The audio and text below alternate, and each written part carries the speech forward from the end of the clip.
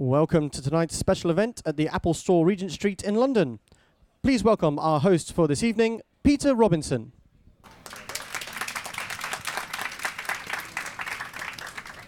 Thanks all for coming along today. So obviously we're going to be talking about smart screen time for kids. So we have three experts with us. So at the end we have Dr. John Potter, who is an academic at the Institute of Education, specialises in children's media. Alison Perry is an award-winning blogger, say that word, Not Another Mummy blog, and where she blogs about fashion and beauty, but most importantly for today, kids. And next to me here we have Nick, who you may have noticed the Hopster logo there is the CEO of Hopster. So it's a video and learning app for preschool children, and has recently been awarded BBFC's first U rating in the App Store. So just quickly, just introduce who I am. So I'll be moderating the session today. I work for a company called Dubbit, who I head up the research team at Dubbit, who specialise in kind of kids entertainment and helping kids entertainment brands create appropriate and fun content for kids, essentially.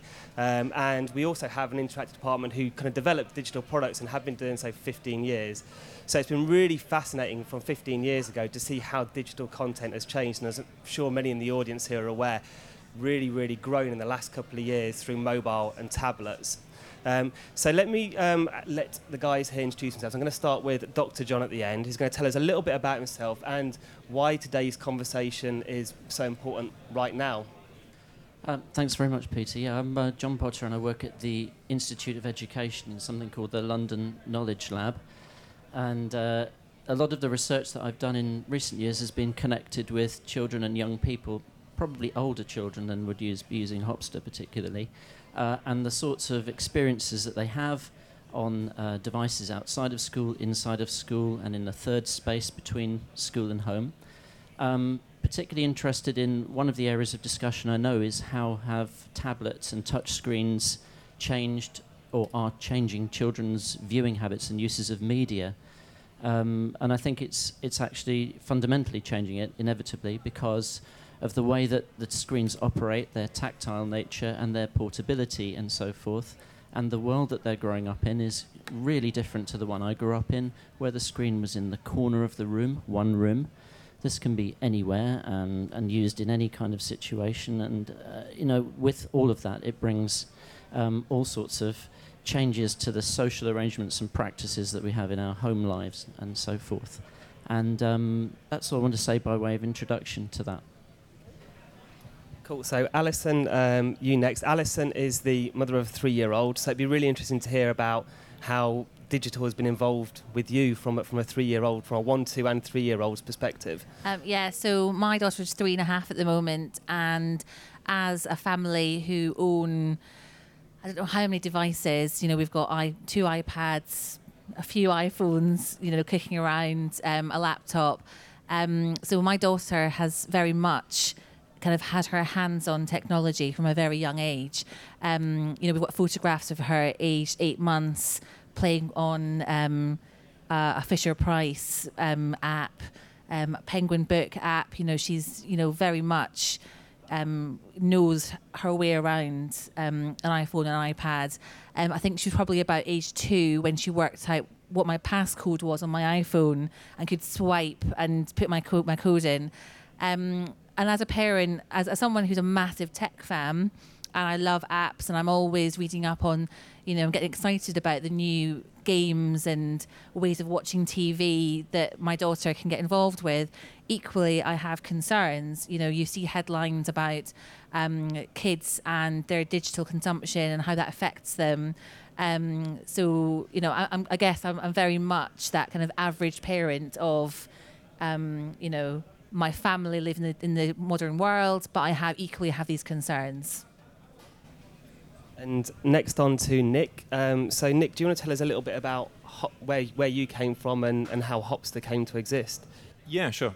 So I run Hopster, which is a TV and learning app for preschool kids. It brings together a really high-quality selection of great TV shows and then loads of learning games. So I kind of come at it today from having started this business, but actually we sort of started it actually in the same place that Alison did, of of being a user of digital, of having a young child at home and trying to find good things and the right things for her to do. And feeling that conventional TV had too many ads on it, it was a bit too passive, she was just going to sit there and kind of go square-eyed.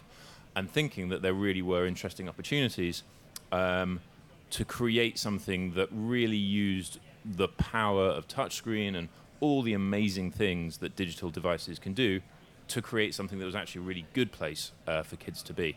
And I think if we just sort of think about what's changed over the last few years and how devices and iPads and mobile and the internet is changing kids' TV and changing screen time for kids, I think a big part of what gets us excited and what gets us out of bed every day is all the amazing things that you can do on those devices to create something which is actually better and more active and more stimulating and more personalized than you could have done 4 or 5 years ago.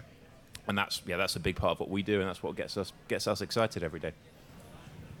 So, Alison, from an app perspective, what gets your daughter excited, and what sort of apps is she enjoying? Well, obviously she's only 3, so I make all her app choices for her at the moment. So there's we have pretty much every Tokaboka app that you can buy. So I think they're a Scandinavian company now based in San Francisco, and their apps are just brilliant, and just from a design point of view and a user point of view, and they're just fun.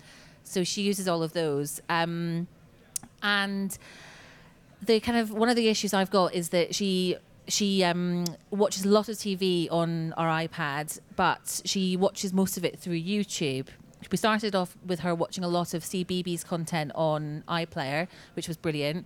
But now all she wants to do is go onto YouTube, and she watches Russian cartoons. She watches vintage Donald Duck cartoons. But of course, my concern is that I have to always be standing over her when she's watching these, because I'm so worried that she'll just find her way onto something really unsuitable on YouTube. So at the moment, the kind of main things that she uses are Tokaboka apps and YouTube. And so, other than enjoyment, as a parent, what are you looking for? What kind of experience are you looking for your child to have on digital? For a 3-year-old, I mean, when she was younger, it was just stuff that was fun. It was things that were kind of encouraging her to, to think about, finding her way around a game, perhaps. The kind of things that I'm quite keen are things that help her learn. So she's really into writing at the moment, and she really wants to write her own name. So apps that will encourage her to draw letters, things that require a bit of feedback. There's one app that she uses which is like a Hello Kitty game, and it's just really mindless and boring, and I kind of discourage her from playing that. So just things that kind of sit alongside her development. To me, that's what I'm looking for. So, Dr. John, good time to come on to you. So, from a tablet perspective, and how has that changed the way kids engage with entertainment and perhaps develop and learning experiences? Well, I think one of the opportunities of them is this idea that children can become, in the best sense, more agentive about some of the choices they make within the kinds of limitations that parents have to throw around that for reasons of safety that Alison's outlined quite well there. But it's this idea that children can decide for themselves by swiping around on the touch screen exactly what they're going to do and for how long. And then the parent's role in that is to say, well, you've perhaps been a little bit too long on this, you should do something else. The grave concerns that people have around this is that it just multiplies the screen use of children from the earliest days, that more screens is more screen time, and that this is in some way dangerous. And really it's not, research shows that it's really not the amount of screen time, it's what, and it's the quality of the screen time. And there's some very, very useful advice out there for parents, which is provided by the Children's Media Foundation. And they've just launched a parents portal, which has been compiled by Lydia Plowman at Edinburgh University. So it's got all the sorts of concerns that people have. How much screen time is too much? What sorts of things should I be doing as a parent about the multiplying of screens and so forth that there are in my house? And there's some really, really interesting research there. It's a very, very balanced website. It's not in any way kind of promoting screens without saying that there are caveats to their use. And I think we all go a bit weird with children and screens, and we maybe sometimes need to reflect on our own use of screens. If children see you endlessly pawing at your iPad or your iPhone as well, they're going to think that, well, that's something that I must be doing. And don't forget that they don't know of a time when they're 3 when these things weren't around. So it behoves you as a parent to sort of think about those issues, because the devices and the practices and social arrangements around these devices have all completely altered from my childhood and even from my children's childhood. Mine are 18 and 21 now. So I think there are definite opportunities, and I think that idea of being agentive is good and it's strong. And of course there are, with the touchscreen devices, the ability of children to switch between consuming and then playing a game, and then hopefully my interest is in making. So children making images, taking pictures and making short videos themselves, and using some of the creative potential of the touchscreens is what excites me actually about it. And I think there's an important point as well, which is like there's sometimes a sort of view that if you leave kids to their own devices, they're naturally going to gravitate towards the worst stuff out there. They're naturally going to end up doing bad things, or they're going to go to terrible apps. And I think certainly what Alison described of making sure that kind of there's a good range on the iPad is really important. But I think what we see is kind of kids are smart. Kids, Toca Boca make awesome, beautiful, good quality learning apps that are great to use, and kids also love them. And I think it's not, you don't, as an app maker, you don't have to make a choice between doing something that's good for kids and something that kids enjoy. I think it's totally possible to do both, and actually the best apps make really cool, really fun, really exciting stuff for kids to do that is also good, is also developmental, is also pulls kids into being active and doing good things. So actually I think that's a discipline that we all try and get into.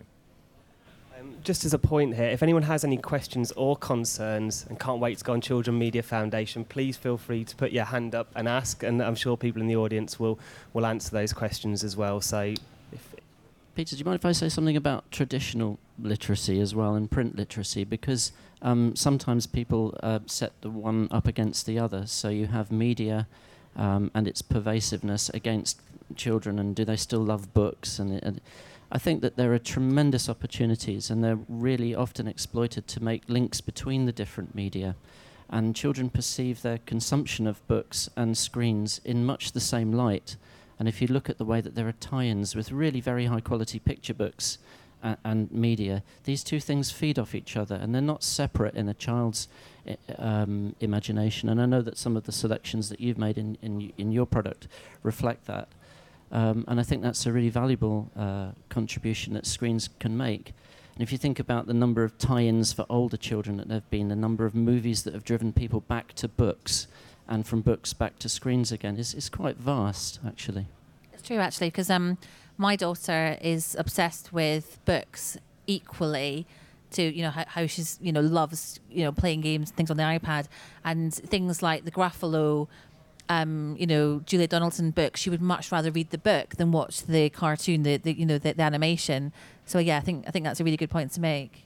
Yeah, I don't know if you've seen the video of a kid with a, I think it's a magazine, trying to swipe the images and then realizing it won't swipe, and kind of looks at parent. I think, what's the magazine's broken? And I think there is, from kids who've grown up in that world, there is that real expectation that things are going to be active, that things are going to be interactive, that things are going to respond when you touch them and do interesting things. My daughter gets really frustrated when we've got the MacBook Air open and she's touching the screen. Yeah. She gets so frustrated that nothing happens. She just doesn't understand that not everything is touch screen. Yeah, it's broken.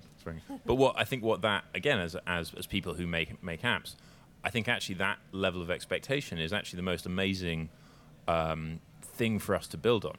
That you can take a book and make it interactive, that you can take a TV show and make that come to life, and find ways to bring a child into that TV show and play with the characters or enlarge upon the themes. That you can input elements of a book into a game and elements of a game into a book. It's the most amazing canvas for people like us to work on, people like Hopster to work on, because kids are so ready to engage with it, and so kind of primed to engage with it. So obviously there we mentioned about screen time as well, and how how much is too much screen time? And as you've said, it's not so much about the time; it's more about the content they're consuming. But how do you, as a parent, kind of moderate time? Do you moderate time, or across devices and books and TV and everything else? It's something that I struggle with, and I think most parents do. As a person, my default is I come in, and if I've had a tiring day, I'll put the TV on and flop on the sofa, and that's my relaxation time. So it's really hard to not kind of fall into that default with your child as well. You've come in from a really active day out somewhere and you put the TV on. And what we've started doing is we use the iPad as a reward. So, if she's had a really good day at preschool, then one of her rewards is she gets to use the iPad. And we find that by doing that it naturally limits, because she's not good every day, I'm sorry to say, but naturally limits how much she's using it.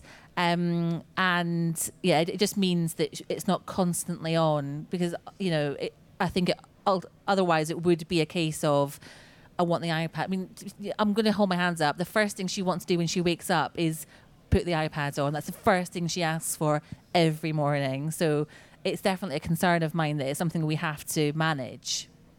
So how does that break out throughout the day then? When does your daughter use the iPad? When does she watch TV? When does she read a book during the day? She's at preschool for the bulk of the day. So there's no screens. She's out playing, she's reading books, she's interacting with kids.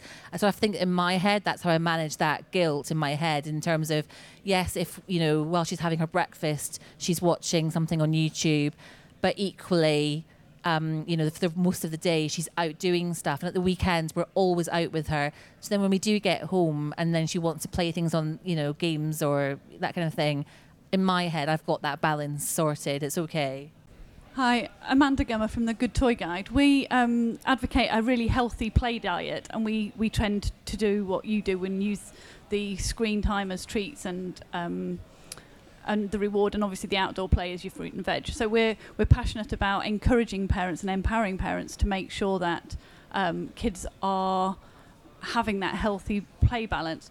We're actually also launching the Good App Guide shortly, which is again about helping parents find good apps.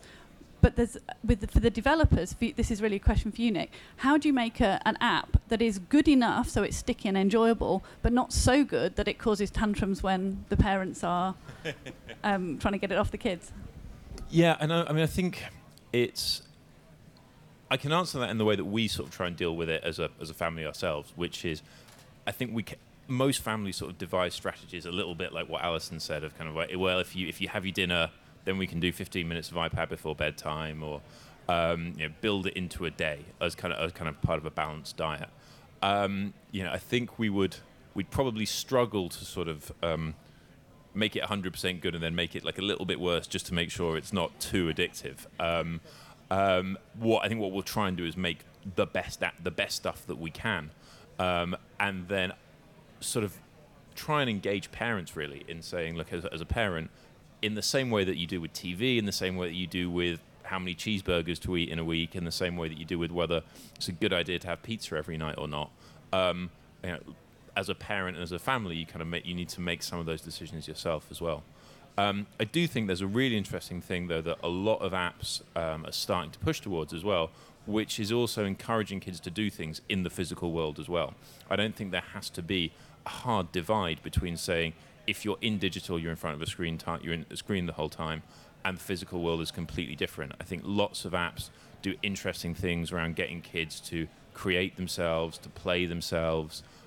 You're seeing people start to do really interesting things around wearable technology, where an app might actually interact with a child's watch or something and encourage them to go out and be active or run around or complete a mission.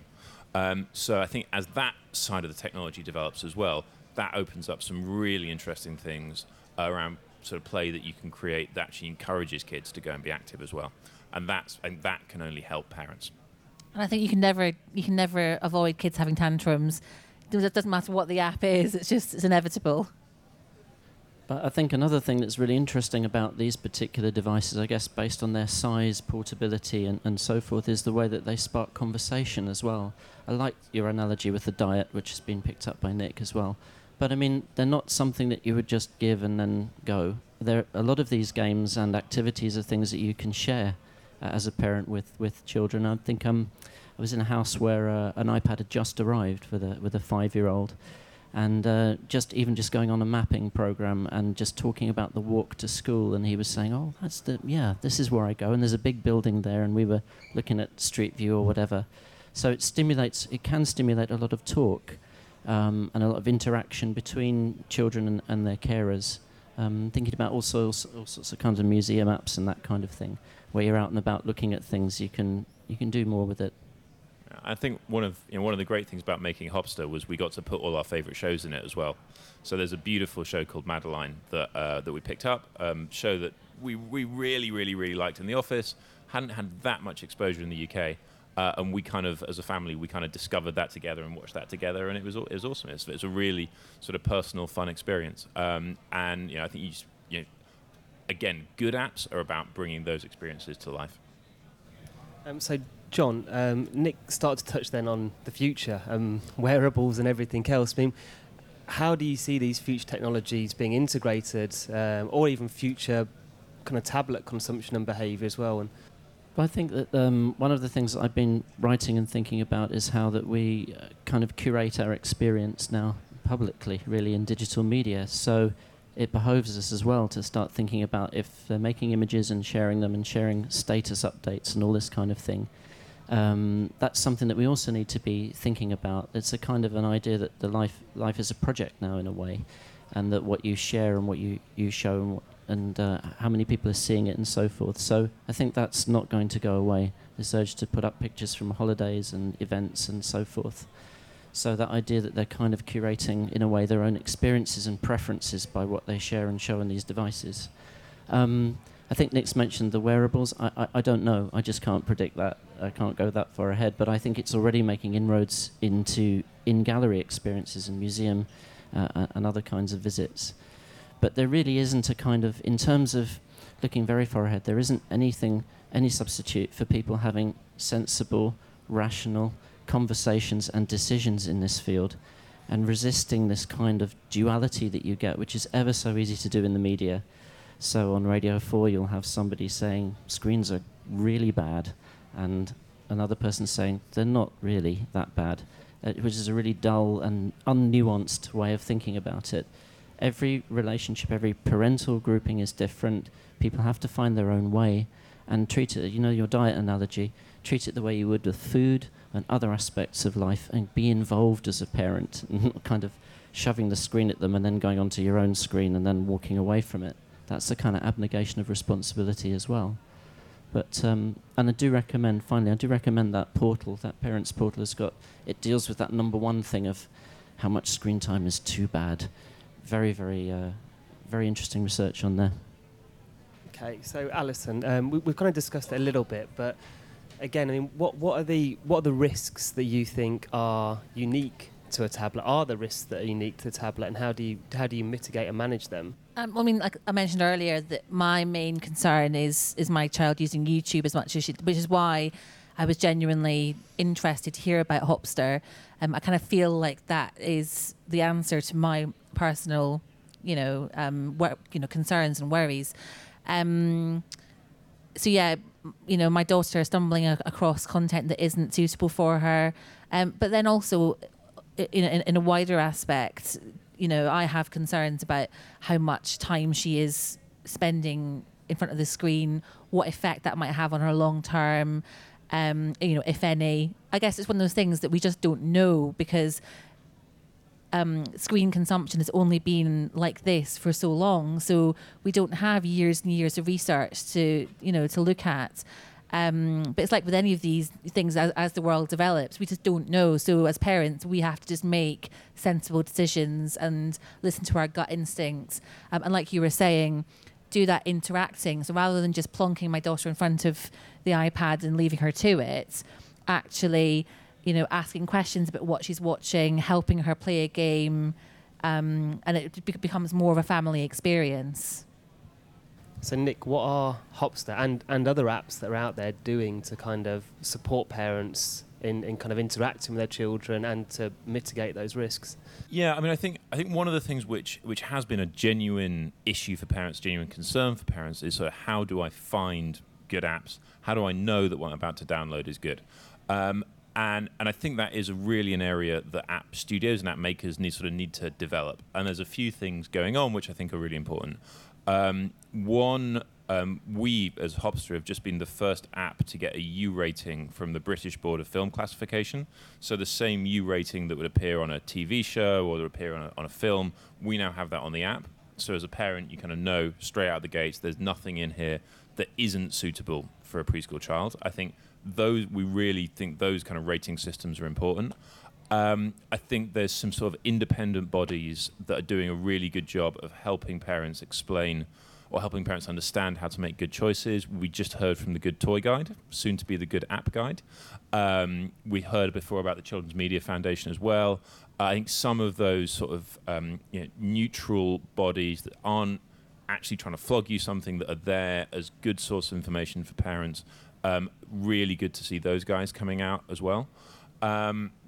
And then I think, over and above that, there is still no substitute for a little bit of active parenting. In the same way that we try not to take our 4-year-old to the playground and just leave her there while we go to the pub.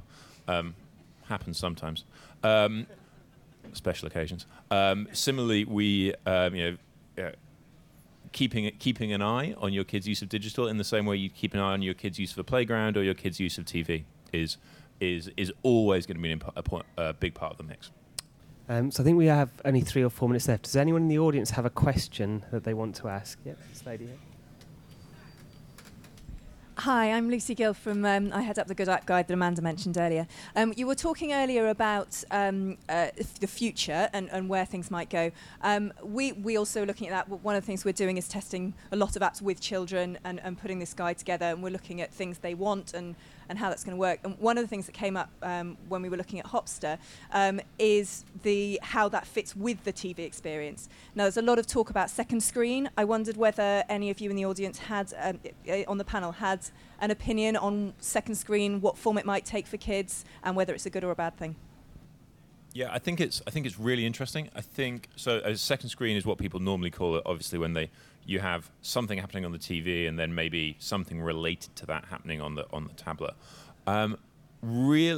What we try and do with Hopster, we kind of call it 2 screens in one. So we have a video, then we have a game, then we have a video, then we have a game. So we try and break it up and make that experience interactive. Honestly, I struggle a little bit with the idea that you're going to have, for the youngest kids, you're going to have a video on screen, and then you're going to have a game or something on the tablet. I think kids actually tend to really focus on one thing that they're doing, and switching between the two can be quite tricky.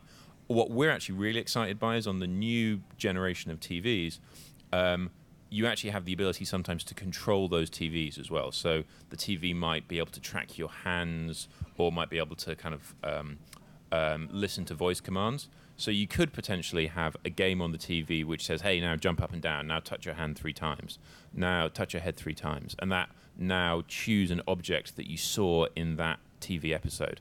And as a way of doing what we're all about, which is bringing TV to life, making it active, making it stimulating, that sounds pretty cool. There is some interesting research from Ofcom that came out last year about the front room. Did you read about that? The changes to the front room.